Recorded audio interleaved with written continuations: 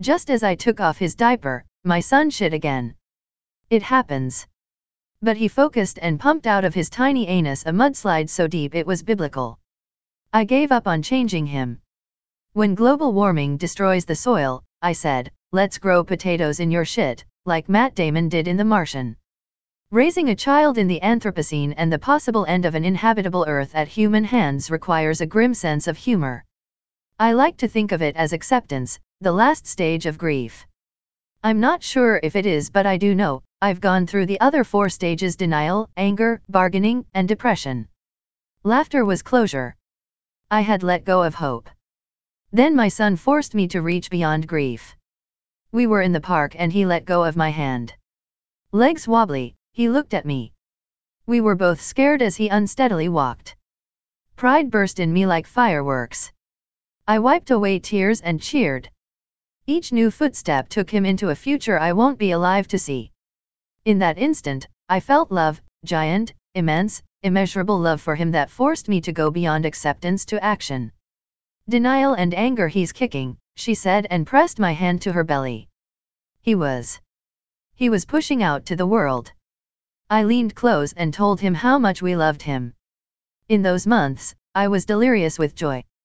I was so full of fatherhood, I thought I was big and strong enough to protect him. I had a job. I had good health. I could take care of my son. I would do a hell of a lot better than my no-show father ever did. Denial insulated me. Months into the pregnancy, Hurricane Maria ripped up Puerto Rico and relatives vanished. No phone. No email. Nothing. I went to the island, drove around until I found them. Along the way, I saw mothers alone with children in hilltop homes with no gas or food. I saw fathers waiting in lines for ice and water for their families. I came back shaken and angry. The world was filled with forces so much stronger than any of us. Just one superstorm, one war, or financial collapse and we'd be begging for food. I hated how America betrays the poor and vulnerable. By the time my son was born, I was humbled. The doctors passed him to me, I held him like a breathing pearl, beautiful and fragile. I just wanted him to be safe. Bargaining. What about Canada? I asked. Isn't the ice going to melt? Let's move. Let's grab land. She nursed our son and made the calculations.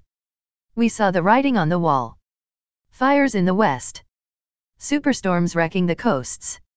White people elected Trump. How long before America collapsed? She shrugged. Then what? Live behind a barbed wire, steel fence gate. A dark vision crossed her face. People will get hungry and eating the rich won't be a metaphor. I was bargaining. What if we fled? What if we moved inland? What if we stockpiled guns?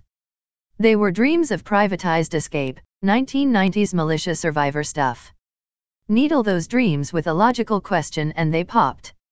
None of us, not even the rich, can escape the climate crisis. Some can hide for a while, but no safe zone, no walls, no borders can keep out millions of refugees desperate to live. We're all in this together. Depression and acceptance. My throat knotted. Around the table, friends looked at each other, then me. We were talking about the climate crisis and I was in professor mode until I mentioned my son. Sorrow choked me. When I got home, I hugged my son as if to apologize for the hell he was going to inherit. He slept on my chest and I kissed him over and over. We were trapped in systems that left us little room to maneuver. Every plane in the sky, every car in the street, all meat in stores, all the ways in which capitalism polluted the planet were sold to us as the good life. Disaster was coming. He didn't ask for any of it. He didn't ask to be born. It was our selfish decision and we both would be gone as he faced nightmare Earth. I began to celebrate the smallest things. When he held up his head, I danced like a clown. When he babbled mama and dada, I wrote it on the calendar. If the future was going to be painful, I clipped the moments of joy and held them to my chest. Today was what mattered. And when grief spilled into my thoughts like drops of ink, I joked it off. Just remember, I told him as he gobbled an egg, in the future when you buy Soylent Green, it's made from people. Action, he grew so fast. He was a tree sapling rising in fast motion. Our faces moved like two suns across his sky. His hands reached for us.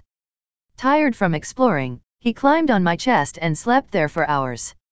I kissed the top of his head and smelled his new baby smell. One day, after being bathed and fed, after we played peekaboo for forever, he put both hands on my face, pulled me in and gave me a wet gummy kiss on the nose. We changed each other. A deep magnetic force pulled us together. Whenever he crawled away, he came back.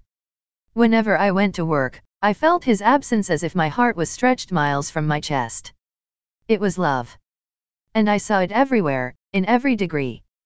It is the magnetic force that makes friends hug on the street and a cashier smile at a favorite customer and drives adults to wheelchair their aging parents into the park to feel sunlight. Love binds the human universe.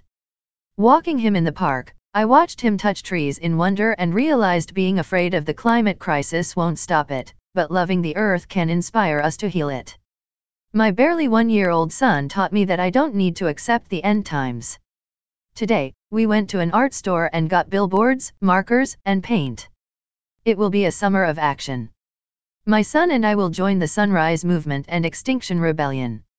Together, we'll protest at Wall Street and Trump Tower. We'll look like trees, growing in fast motion, new ideas blossoming on our signs like wildflowers.